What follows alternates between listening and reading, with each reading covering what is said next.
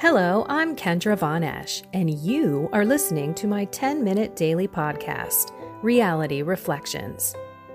I bought into what this world said would make me happy. Money, prestige, power. And hey, if it feels good, do it, because life is stressful, so party hard. Do whatever makes you happy. But that didn't quite work out, because I felt even more insecure, full of fear, shame, and anxiety, and never, ever good enough. Then God found me and flipped my reality upside down and transformed my life. And I want this for everyone.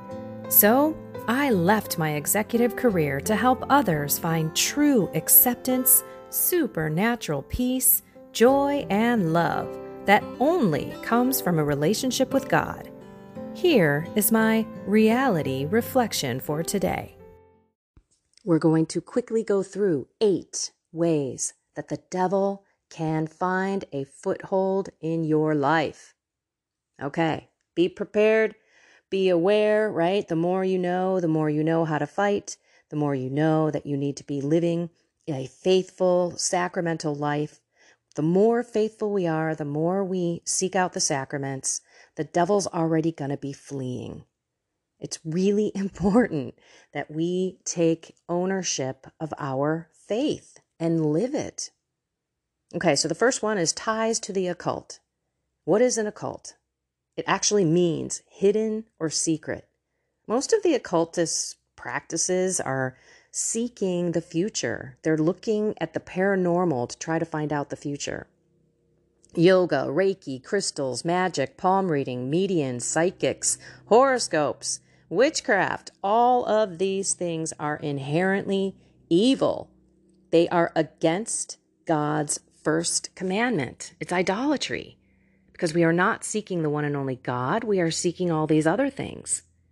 Did you actually know that knocking on wood comes from a Druid practice, where they would go up to a tree, knock on the tree, and ask the spirits to come to their aid and grant their requests?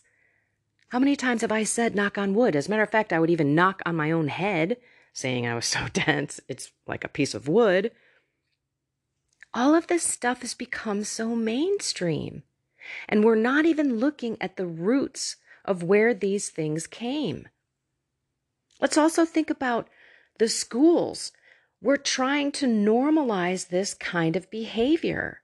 The schools have books on witchcraft and all of these black magic stuff, right? But they don't have the Bible. The devil is the ruler of the world. He is definitely in play here. And let's also look at Deuteronomy 18, verse 10, 11, and 12.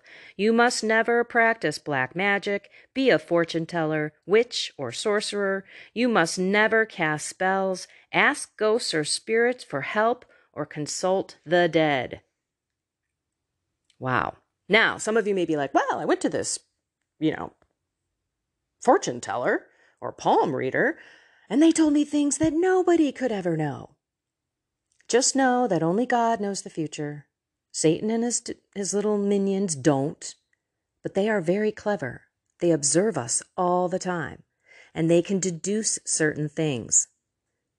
But we also have to remember that the devil never does anything that benefits us. He never wants the best for us. He only wants to have us and our lives be broken into little pieces. All right. Number 2, the entertainment industry. It is so important to be aware of what we are watching, what we are reading, what we are listening to. Movies, TV shows, books, games, the computer, and all these little gadgets that we have, like our smartphone and tablets. I mean, we are meant, God wants us to be in a community. That's why he created the church, which, by the way, means community. And most of us are not in a communion with people in our church. Satan wants us to be in isolation. And I can see he's done so much to damage so many people. If you think about the lockdowns, how many people were online and I know the young people are going into these chat rooms, these transgender chat rooms, and I know this because I listened to a woman's story. She was a teenager, and she went into the chat room and she got all this love and attention and yes, you need to be a boy. And so she went and got puberty blockers, and she was on the highest dose for almost a year. And then she finally said, this is not right. Ended up stopping those, went back into the chat room and shared it. And she was shunned. They were calling her every name in the book and said, get the heck out of here. And so this is the point. We have so many groomers, so many demonic people out there trying to catch our children so that they can mutilate their body and certainly destroy their ability to reproduce loving children in the eyes of God. Again, Satan just wants to pervert God's plan. So be careful what you're watching. I mean, let's think about it. They're working on our kids. You go into a school, you've got witchcraft books and all these other crazy kind of new age stuff, but you don't have a Bible. Again, remember, the devil wants to isolate us. He wants a collection of individuals that live by his 3 rules. Do whatever you wish. Nobody has the right to command you, and you are the God of yourself. Number 3, a curse, which is an opposite thing than a blessing from God. A curse is truly from evil. Now, we can't control other people. We can only control ourselves. How many times do I say that on this podcast? Which is why it is so important for us to put on the armor of God. Ephesians, the book of Ephesians, put on the armor of God. And let's look at Psalm 91. I need not fear the terror of the night, nor the arrow that flies by day. Curses are only effective if we're weak in our faith. Another reason to look at our life and make these changes. Number 4, you've been dedicated to a human, either by your parents or yourself. Maybe you stumbled into something and you are following an alternate god, a pagan god. We can't bring evil upon ourselves until we hit the age of reason, and that's 7 years old. I heard a story about a woman who tried to get an abortion. It didn't work. And she was so mad at God because she had to have the baby that she actually dedicated the baby to Satan. And this poor little girl, up until 12, was put into satanic rituals and abuses. And praise God, she ended up going to Rome and she sought out an exorcist priest, ended up, going through an exorcist, if you will, exorcism. She's going through an exorcist and an exorcism, and she became a religious sister. God is so wonderful. No one is lost to his mercy. But our parents, either through anger or through ignorance, could have dedicated us to something. And we can also dedicate ourselves to something other than God. So we have to be real careful, my friends. Real careful. Okay. Number 5, abuse. These are emotional wounds. And sometimes through this darkness that we are in, we seek the wrong sources. Abuse is trauma. And through that, we could also open up the doors and the windows based on how we deal with it. And it may not even be going to another spirit. We could be diving into alcohol and into drugs to numb ourselves, etc. 6, this is a big one. Life of habitual sin. I'm telling you, this world is so brutal. We have lost a sense of sin. Remember, we're all like living those 3 satanic rules, right? Do whatever you wish. Nobody has the right to command you. You are the God of yourself. But we all know that there is so much addictive behavior, that the world is like normalizing sin, immoral sexual behavior, this transgender stuff, homosexuality, etc. And I'm talking even promiscuity. When I look at sexual immorality, it's not just homosexuality and transgenderism that's out there. It's also the hookup culture, having adulterous affairs while we're married. These are all now normalized. We've just lost the sense of sin. So we've got to own our lives. And when we own it, we can use the sacraments of the church and go to confession, reconciliation. It is more powerful than an exorcism itself because we are giving our sins to God. You know how high I am on confession. You know how often I go. And I hope that you take that step so that the beautiful sacraments of the church can help you on your journey.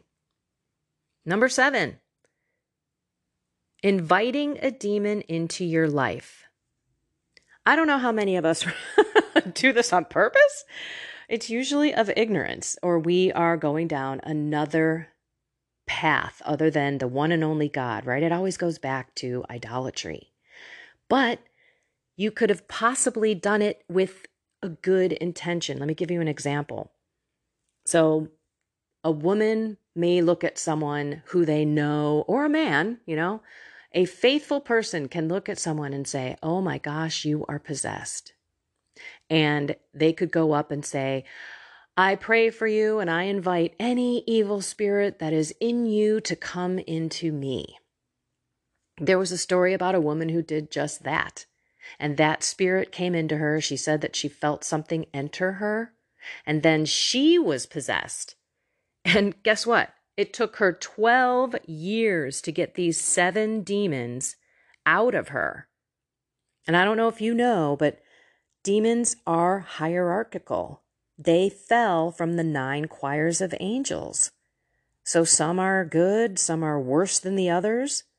And typically when you read in the Bible, you hear that what are you going to do with us, right? We know that you are the Son of God. What are you going to do with us?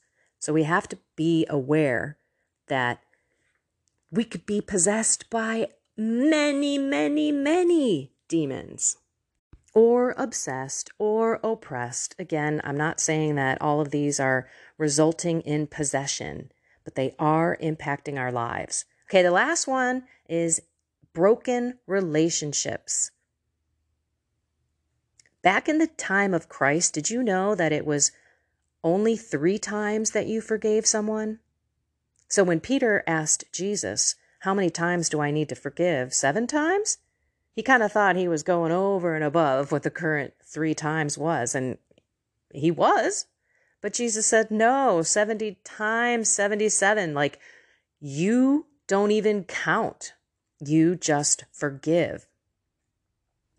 So we need to realize that brokenness in the family is not good. If you go back to the Mark 5, the Gerasene demoniac, we know who you are, the Holy Son of God, and there's this guy who is completely possessed. He's chained. No one can go past the road. And then Jesus casts out the 2,000 spirits, and they actually ask to go into the swine, and they enter the swine, and then the swine drowns. The man was so grateful and said, Jesus, I want to follow you. And Jesus said, no, go home to your family. So he was a dead person, and he wants him to go back to the family and be a living, loving family member and a person of a community. Broken relationships can sometimes really hurt us, right? That's why Jesus says we must forgive. That's why we have to focus on letting it go, taking it to confession, asking the Lord to change our hearts so that we too can love and pray and will the good of another person. Broken relationships are a big deal. So let's continue to ask the Lord to change our hearts. Let's take that lack of love, that resentment, that hate, that judgment on all of these other people. We don't want bitterness and anger and revenge. We need to seek forgiveness.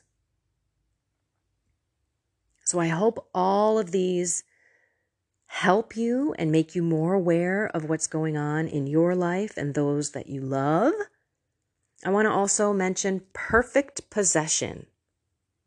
Perfect possession is you're living a harmonious relationship with this evil.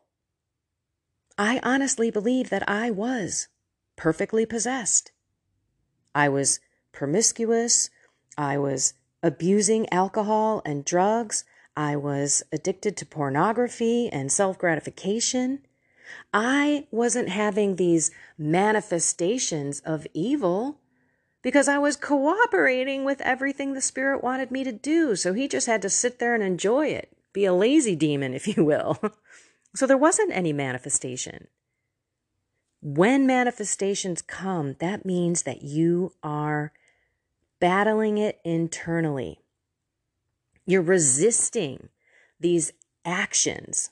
So a lot of you right now who are battling sin, that's a good thing. At least you're battling it and not continuing to do it. And that is a grace from God. But keep going to Him, keep going to confession, and I'm telling you, God will step into your life and kick that sin to the curb, as well as any of those demons. So don't forget, if you've missed the last few podcasts, there are some gems in there for how we can deliver spirits in an all-encompassing way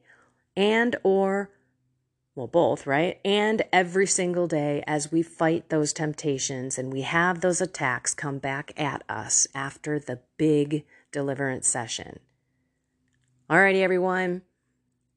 Don't let this bring you down.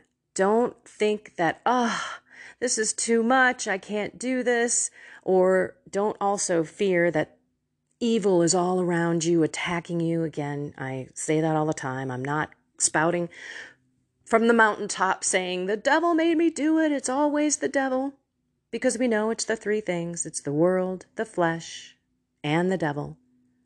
So there are cultural and societal things that come to us, obviously, the entertainment industry, plus our own lack of management over our body. We let our body manage us.